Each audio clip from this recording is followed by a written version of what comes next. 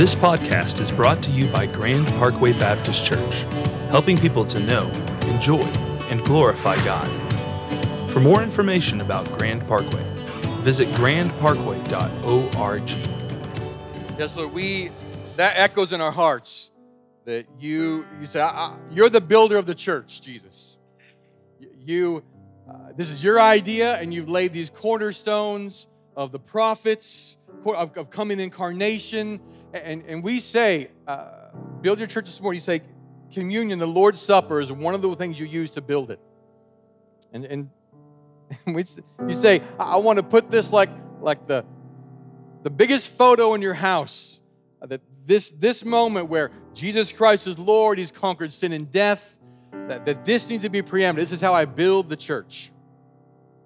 And so we receive that this morning. And all that it means.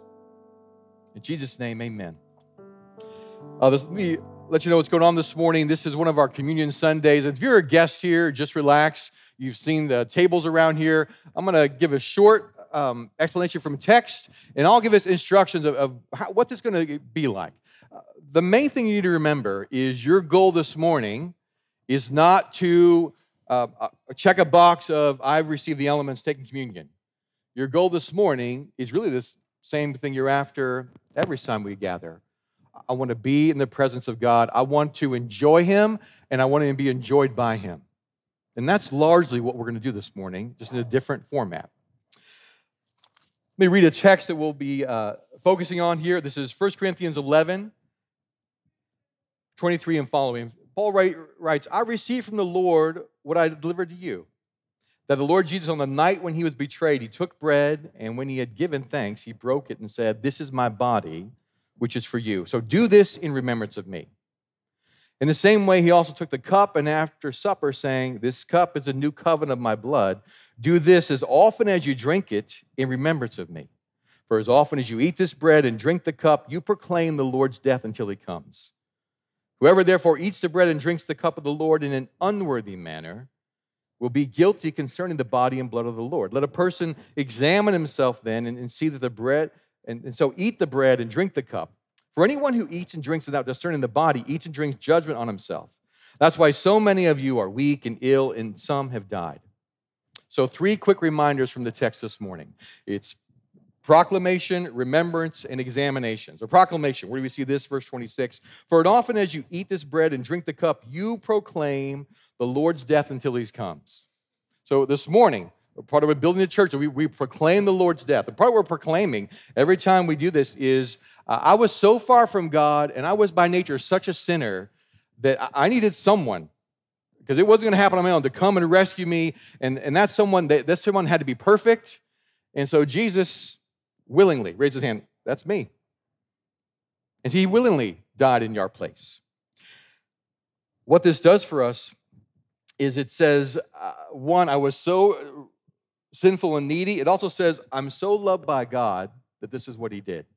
And so this removes 2 things from us. This removes pride that says, I don't need anybody. And it removes self-pity that says, no one wants me. Because in communion, we are reminded, we're celebrating that because Jesus died on our behalf, now I can enjoy being needed by God, and I can enjoy being wanted by Him at the same time. Remembrance, where do we see this? Verse 24 and 25. And when He had given thanks, He broke it, the bread, and said, this is my body, which is for you. So do this in remembrance of me. 8. In the same way also, He took the cup after supper, saying, this cup is a new covenant of my blood. So do this as often as you drink it in remembrance of me. What this is a physical living, it's like a photo, like a photograph. And you look at a photo and you see who was present, and you remember what happened, and you actually kind of re-feel how you felt about that. And that's what we're doing here. We're remembering who Jesus is, remembering what He did, and remembering how we feel about that. So who He is, He's incarnation, His life, the miracles, His words, His death, His resurrection. We're remembering all that He is, things like how patient He was, and forgiving, and what a quick wit He was, and how merciful He is, and a sense of humor, and how much He enjoyed kids. So all of these things in the communion, what we're saying is, I remember who Jesus is and what he did, and I feel humbled, and I feel grateful that I've been invited by him to know him this way. The third thing in the text is examination. Verse 27, 29. Paul writes, whoever therefore eats the bread and drinks the cup of the Lord in an unworthy manner will be guilty concerning the body and the blood of the Lord. So let a person examine himself then, and so eat of the bread and drink of the cup.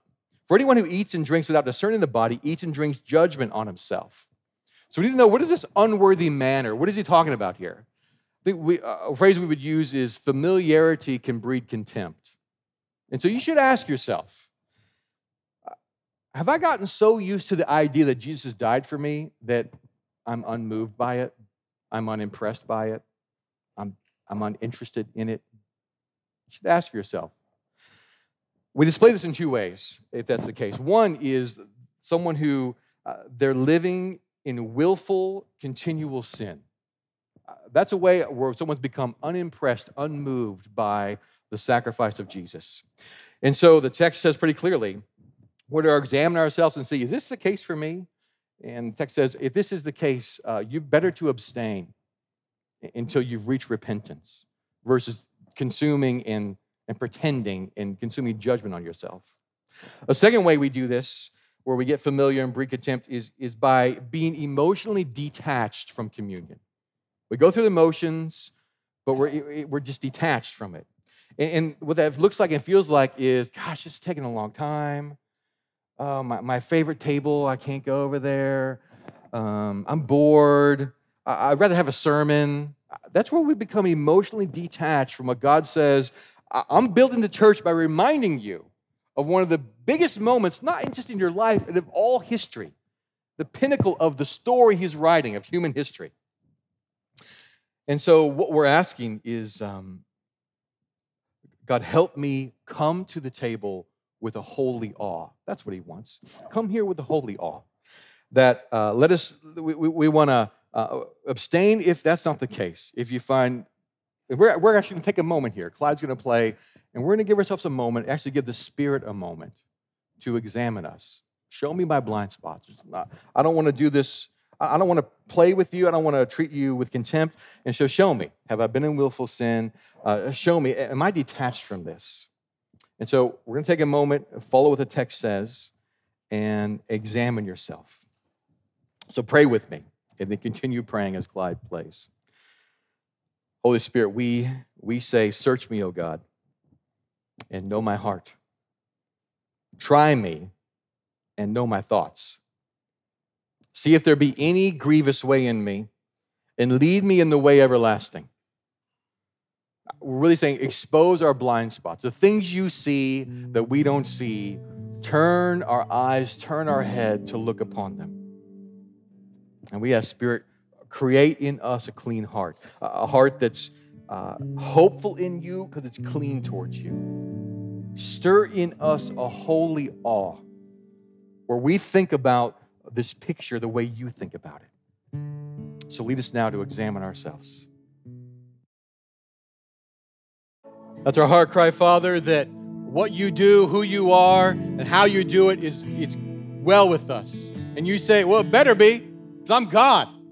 And so yes, you are. We depend on you, and we enjoy doing that.